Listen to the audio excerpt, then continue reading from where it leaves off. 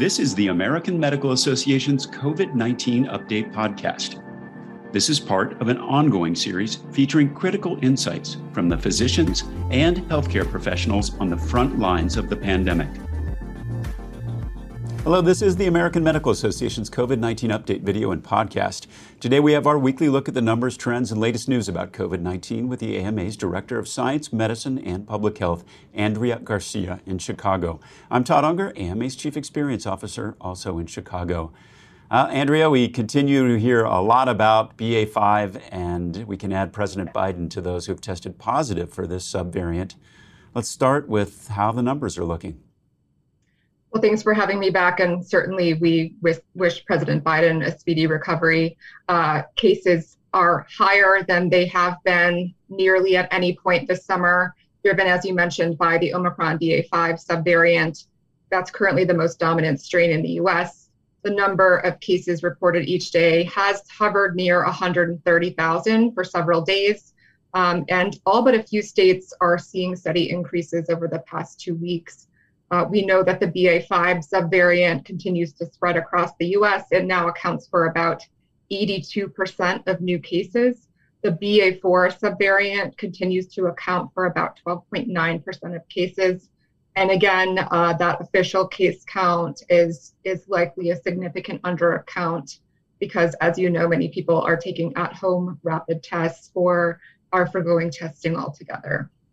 And then how is that translating to hospitalizations? Hospitalizations are also steadily increasing nationally. More than 43,000 people are currently hospitalized with COVID-19. That's an increase of about 12% over the past 2 weeks. And deaths are also increasing. We've talked about those numbers. For the past 2 months, they've really rarely rose above 400. But now the average has grown to 439 people dying of COVID each day. So that's an increase of about 34% over the last 2 weeks. I think it's worth pointing out that most of those deaths are occurring in people who are not up to date on their vaccines. That's not exactly the kind of context that you want going into the back to school period, which really is just a few weeks away. Any talk of state mandates at this point? Well, according to a recent New York Times article, health officials across the country are really, at this point in time, holding back on any mandates. The article states that many health officials say that this new wave is a cause for caution and not alarm.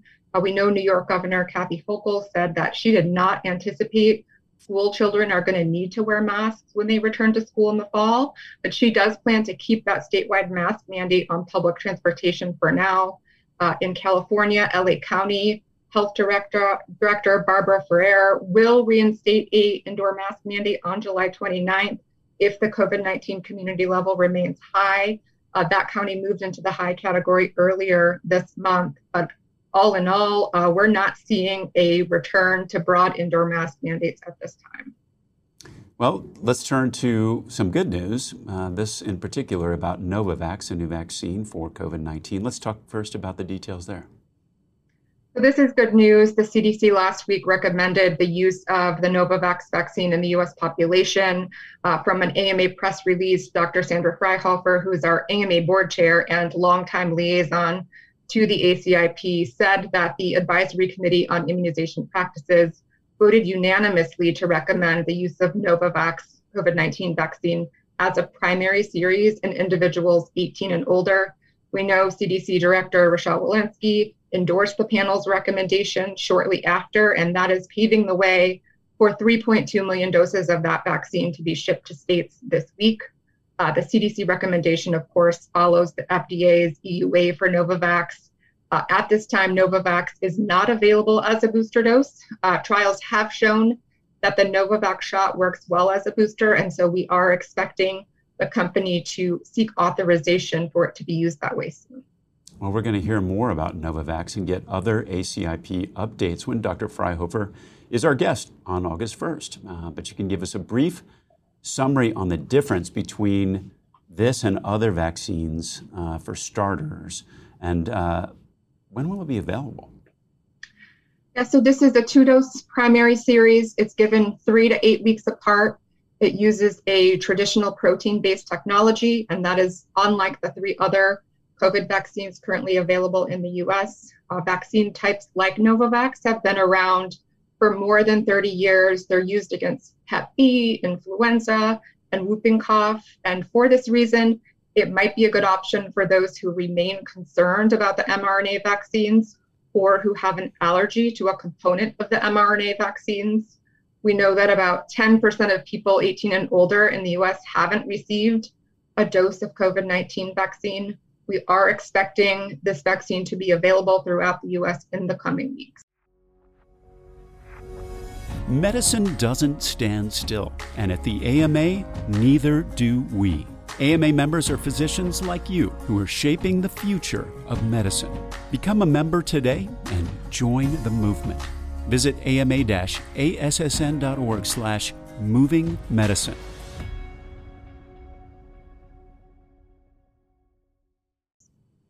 Well, yesterday, the White House hosted a summit on the future of COVID-19 vaccines.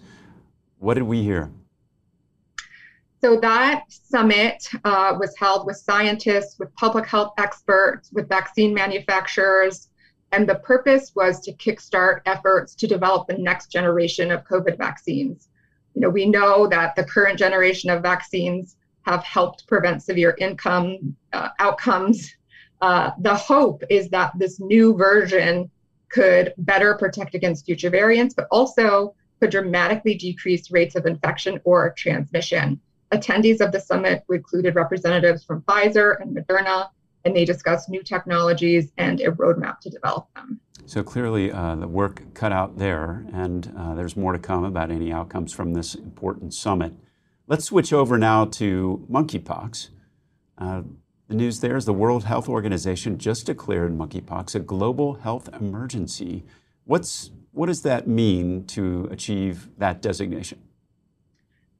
So a public health emergency of international concern is defined in international health regulations.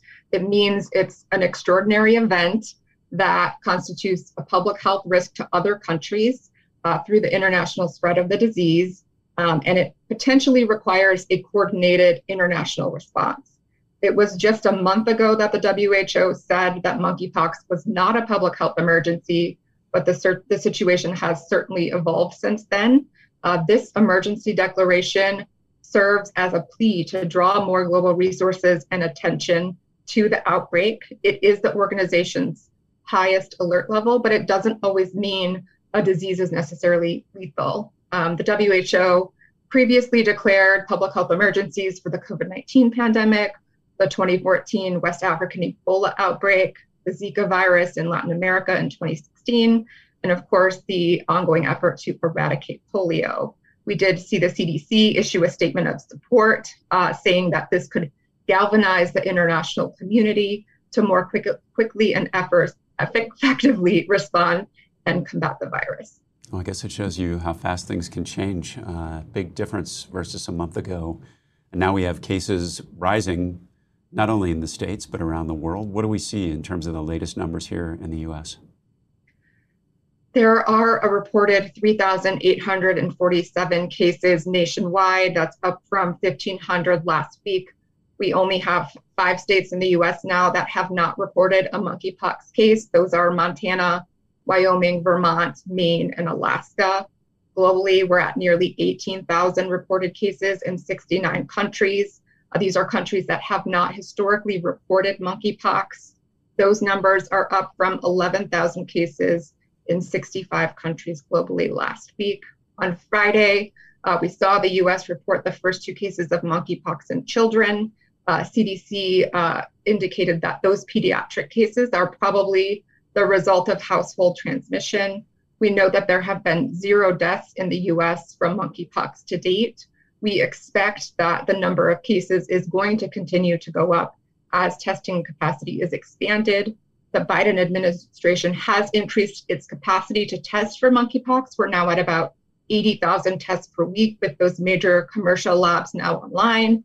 And when we first began this outbreak, we were only at about 6,000 tests per week through the CDC's laboratory response network. Well, that's good news then that we're seeing an increase in testing capacity like that. Do you think that the U.S. will consider declaring monkeypox a public health emergency, and what would it mean if we did? So the White House COVID response coordinator, Dr. Ashish Jha, has said that the Department of Health and Human Services is weighing whether or not to declare a public health emergency, and that's sort of dependent on if current management tactics can get the virus under control.